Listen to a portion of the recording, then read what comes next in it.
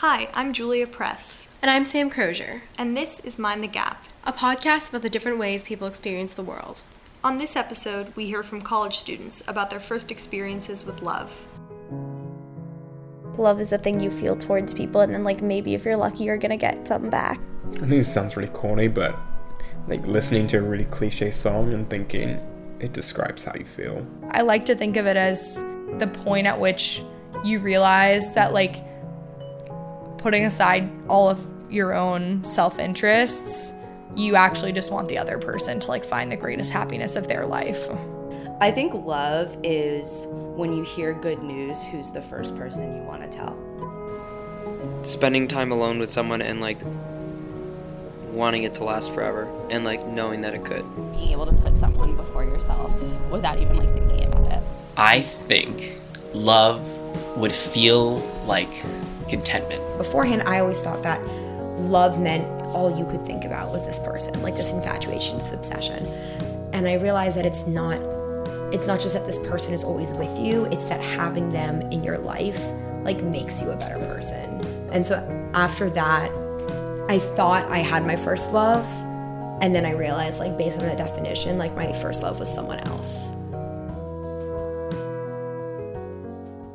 I was in a very unhealthy relationship from the summer before 8th grade until the summer before my freshman year of college. We went to camp together. It was second Shabbat of the session. So it was the second or third week. It was during Israeli dancing, and he pulled me aside. I can remember exactly what I was wearing too. I can picture the dress. And he pulled me aside and he was like, listen, I really like you. And this was such a red flag. And looking back, such a red flag. I don't know why I didn't think about this. It's but I don't want anyone knowing that, we're together. So, can we keep this a secret? Stupid, Becca. Stupid. I said, yeah, of course, blah, blah. And then he said, you look really beautiful tonight. Tilted up my chin and kissed me. And I go, my cute little nerdy self who had never been kissed, who had recently glowed up. I was that was the best kiss ever. And then he goes, how about a second then? And tilts my chin and kisses me again. He was my first kiss. He was my, first orgasm, first guy to, get to second base, first guy I gave head to, most of my firsts were with him.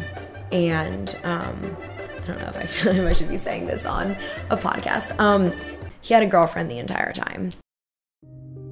It was very much a manipulative, emotionally controlling, verbally manipulative relationship that pretty much defined my entire high school experience.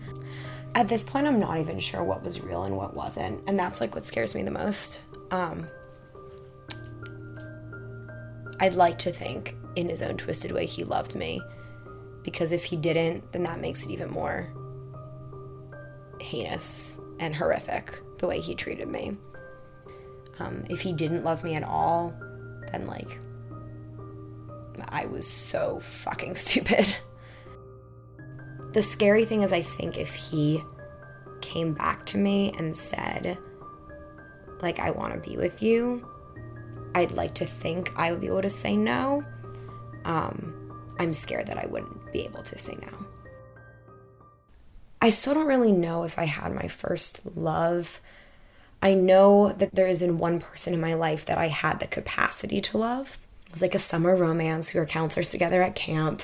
We were together for 6 weeks. Lost my virginity to him.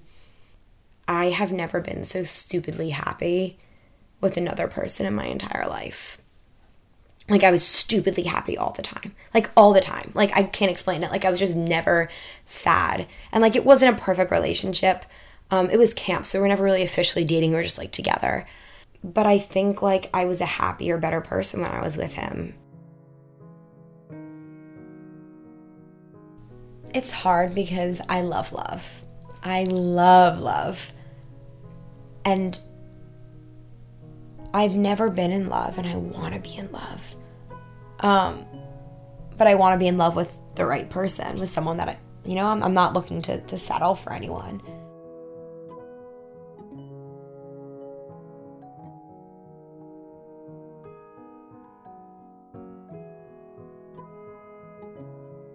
We had been like best friends for 5 months. Like very quickly, I developed feelings for her in a way that I hadn't really. I like before I was like 15, I like barely even spoke to a girl. It was like very clearly there. There was no courting really even needed. Right as things were starting to develop between us, I went on this like 3-week trip to New York. I came back and the first thing I did was asked her on a date. Awkwardly, I made the move. and that happened. And it was like very awkward, but in the best kind of way. And right at the end of that, she actually told me she loved me.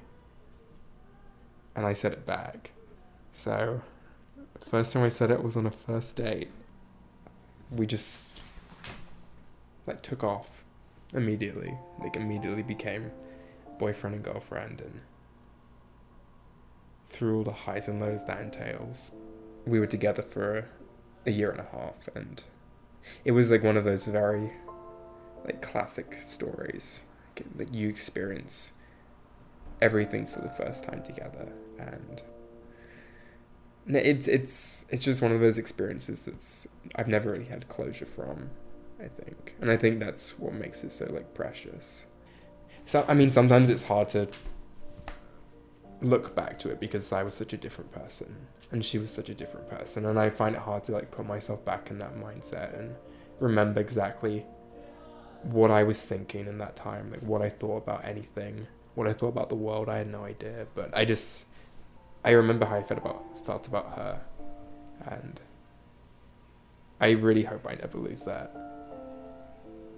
but I am scared I'll never find it again.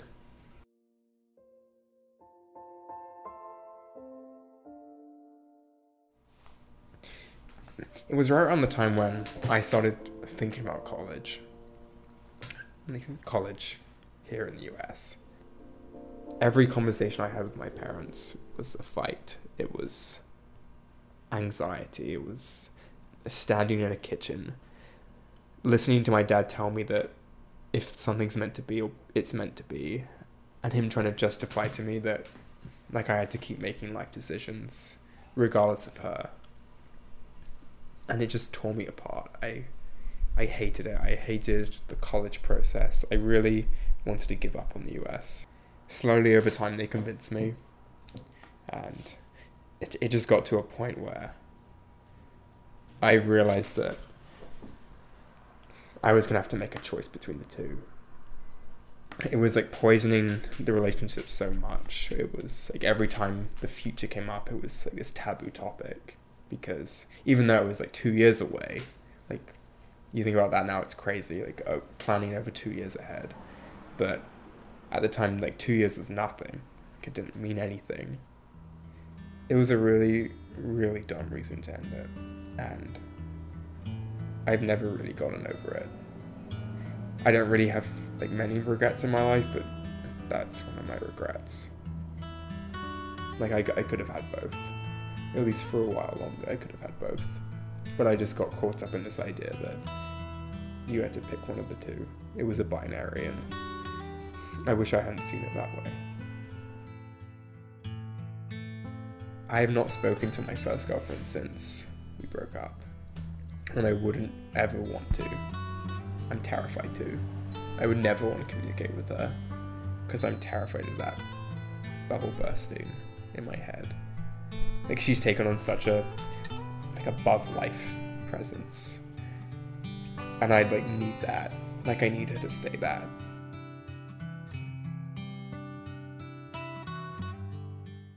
I think one of the real pitfalls of monogamy is that you're using one person to be all of the things that you need, and sometimes that can be really dehumanizing for your partner, because then they have to be 7 different kinds of sex partners, and they have to like be your romantic support, and they have to be your emotional support, and they have to be a friend, and like all these other things, and like it's just a lot of burden to put on a single person, and it becomes hard to view them as a person and not just like a set of like inputs and outputs.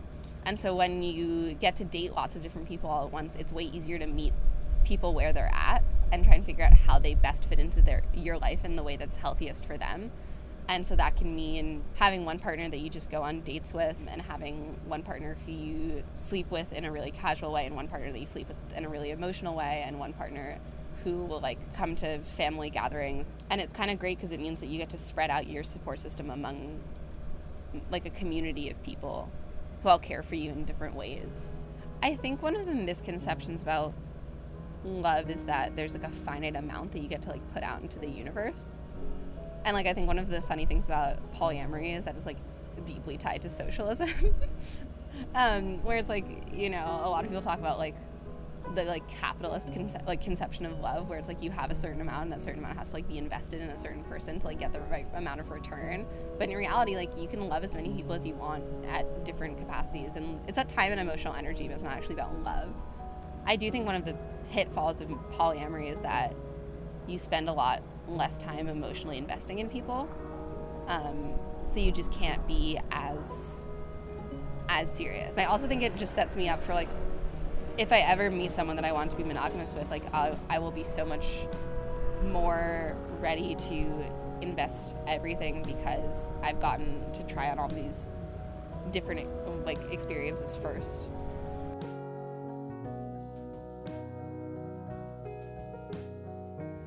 I don't think that there's like only one person that someone could be happy with forever.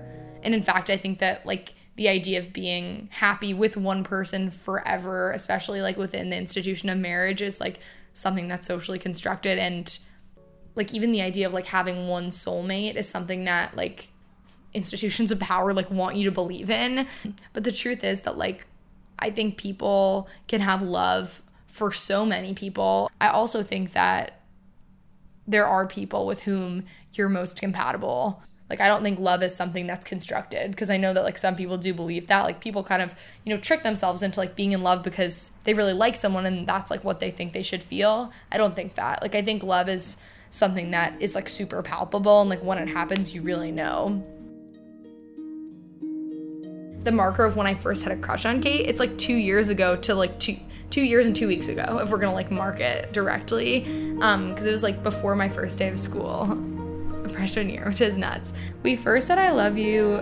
It was the sort of thing that I think we both had like almost by accidentally said a lot of times, and there was a lot of rhetoric like, I really, really, really, really, really like you. The way that it went is that we were in bed, and Kate looked at me and said, she was like, Allie, so she calls me Allie, and I was like, yeah, what's up? And she said, I think I love you. And I said, I think I love you too. And she said, actually, I love you. And I said, actually, I love you too. And in some ways, like, that was kind of symbolic of, like, our relationship and this, like, whole experience of a first love. Like, there's so much trepidation in, like, getting into those, like, seemingly deep waters. And, like, there are a lot of things you can do that are safe in a first love, and there are a lot of things you can do that are risky. But honestly, like, as mushy and, like, stupid as it sounds, I could, like, nail down as many small moments as we want, but like every day I wake up and like know how in love with Kate I am.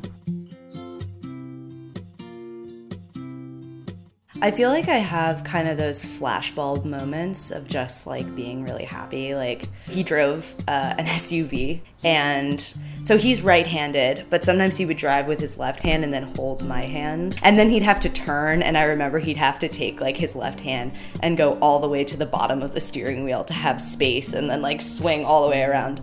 But it was in moments like that where he like took extra effort to do this mundane task, just to not stop holding hands for the second of turning.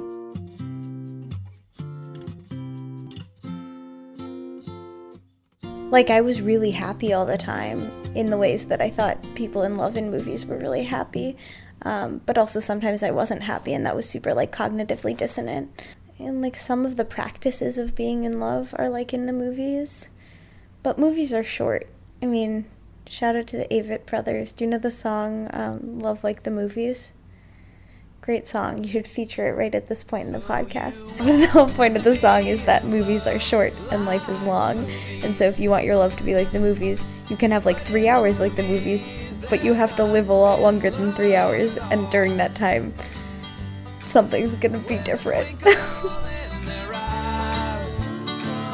just saying their lines and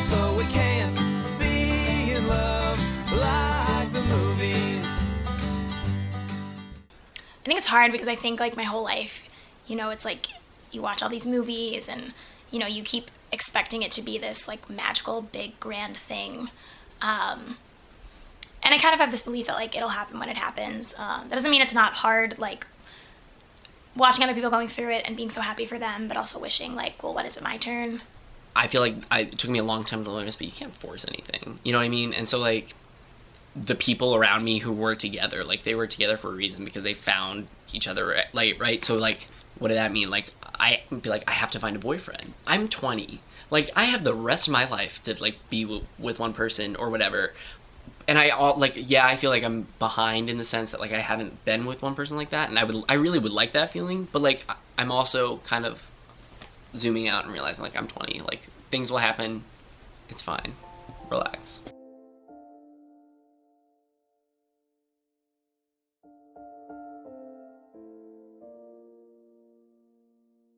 There are times where, like, I, like, sit in my bed and, like, I crave physical touch so much. Like, not even, like, kissing or, like, sex. Like, I literally just, like, crave the feeling of, like, having another human body, like, next to mine.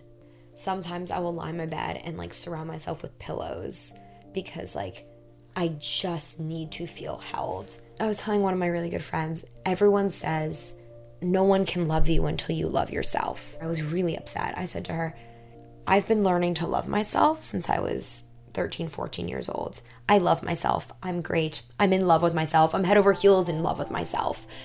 I am so ready for someone to love me. It's like there's that whole, like, how do you expect someone else to love you if you can't love yourself? And, like, I think that's just complete bullshit, right? It's like you have to, like, get yourself up to a perfect standard before, like, you can be lovable, like, you deserve love. It's like, no, it's complete bullshit. Like, people will love you no matter who you are, like, no matter where you are in your life. And, like, it's more about love happening when you least expect it than it is, like, trying to, like, achieve some sort of, like, self-perfection so that you can, like, be perfect to someone else. But no one's perfect. It's like it doesn't matter who it is, but it gives you something to talk about. You know, it's like, oh, your love life is exciting because something's happening, even if it's kind of actually shitty and dramatic and you're not really being treated that great, but at least it gives you this, like, aura of experience. And I think it's hard because I feel like a lot of the conversation, especially for women, is, like, really great and, like, sexually liberating, and it's like you can, like, sleep with whoever and do whatever you want with your body because it's your body and, like, you're empowered and, like, no one else can take that away from you or say anything about it, and that's so great. But I think we don't talk about the conversation that, like, it's also really okay if, like, you want to wait.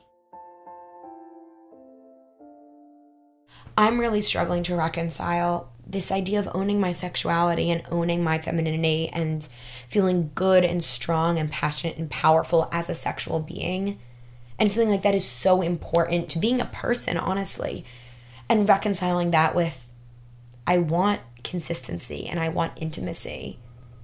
And can I be this powerful sexual being who goes out and grabs some random dick off the dance floor and, like, brings him to a room and lets him screw her, like, frontwards, backwards, and sideways, and still be the girl that, like, wants a guy to come home for family dinner and, like, meet her parents and, like, wants to cuddle and, like, stay up into 4 a.m. talking? Like, can I have both? Because I think it's also okay to admit that we want someone else to love us. Forgive me first, love, but I'm tired. I need to get away.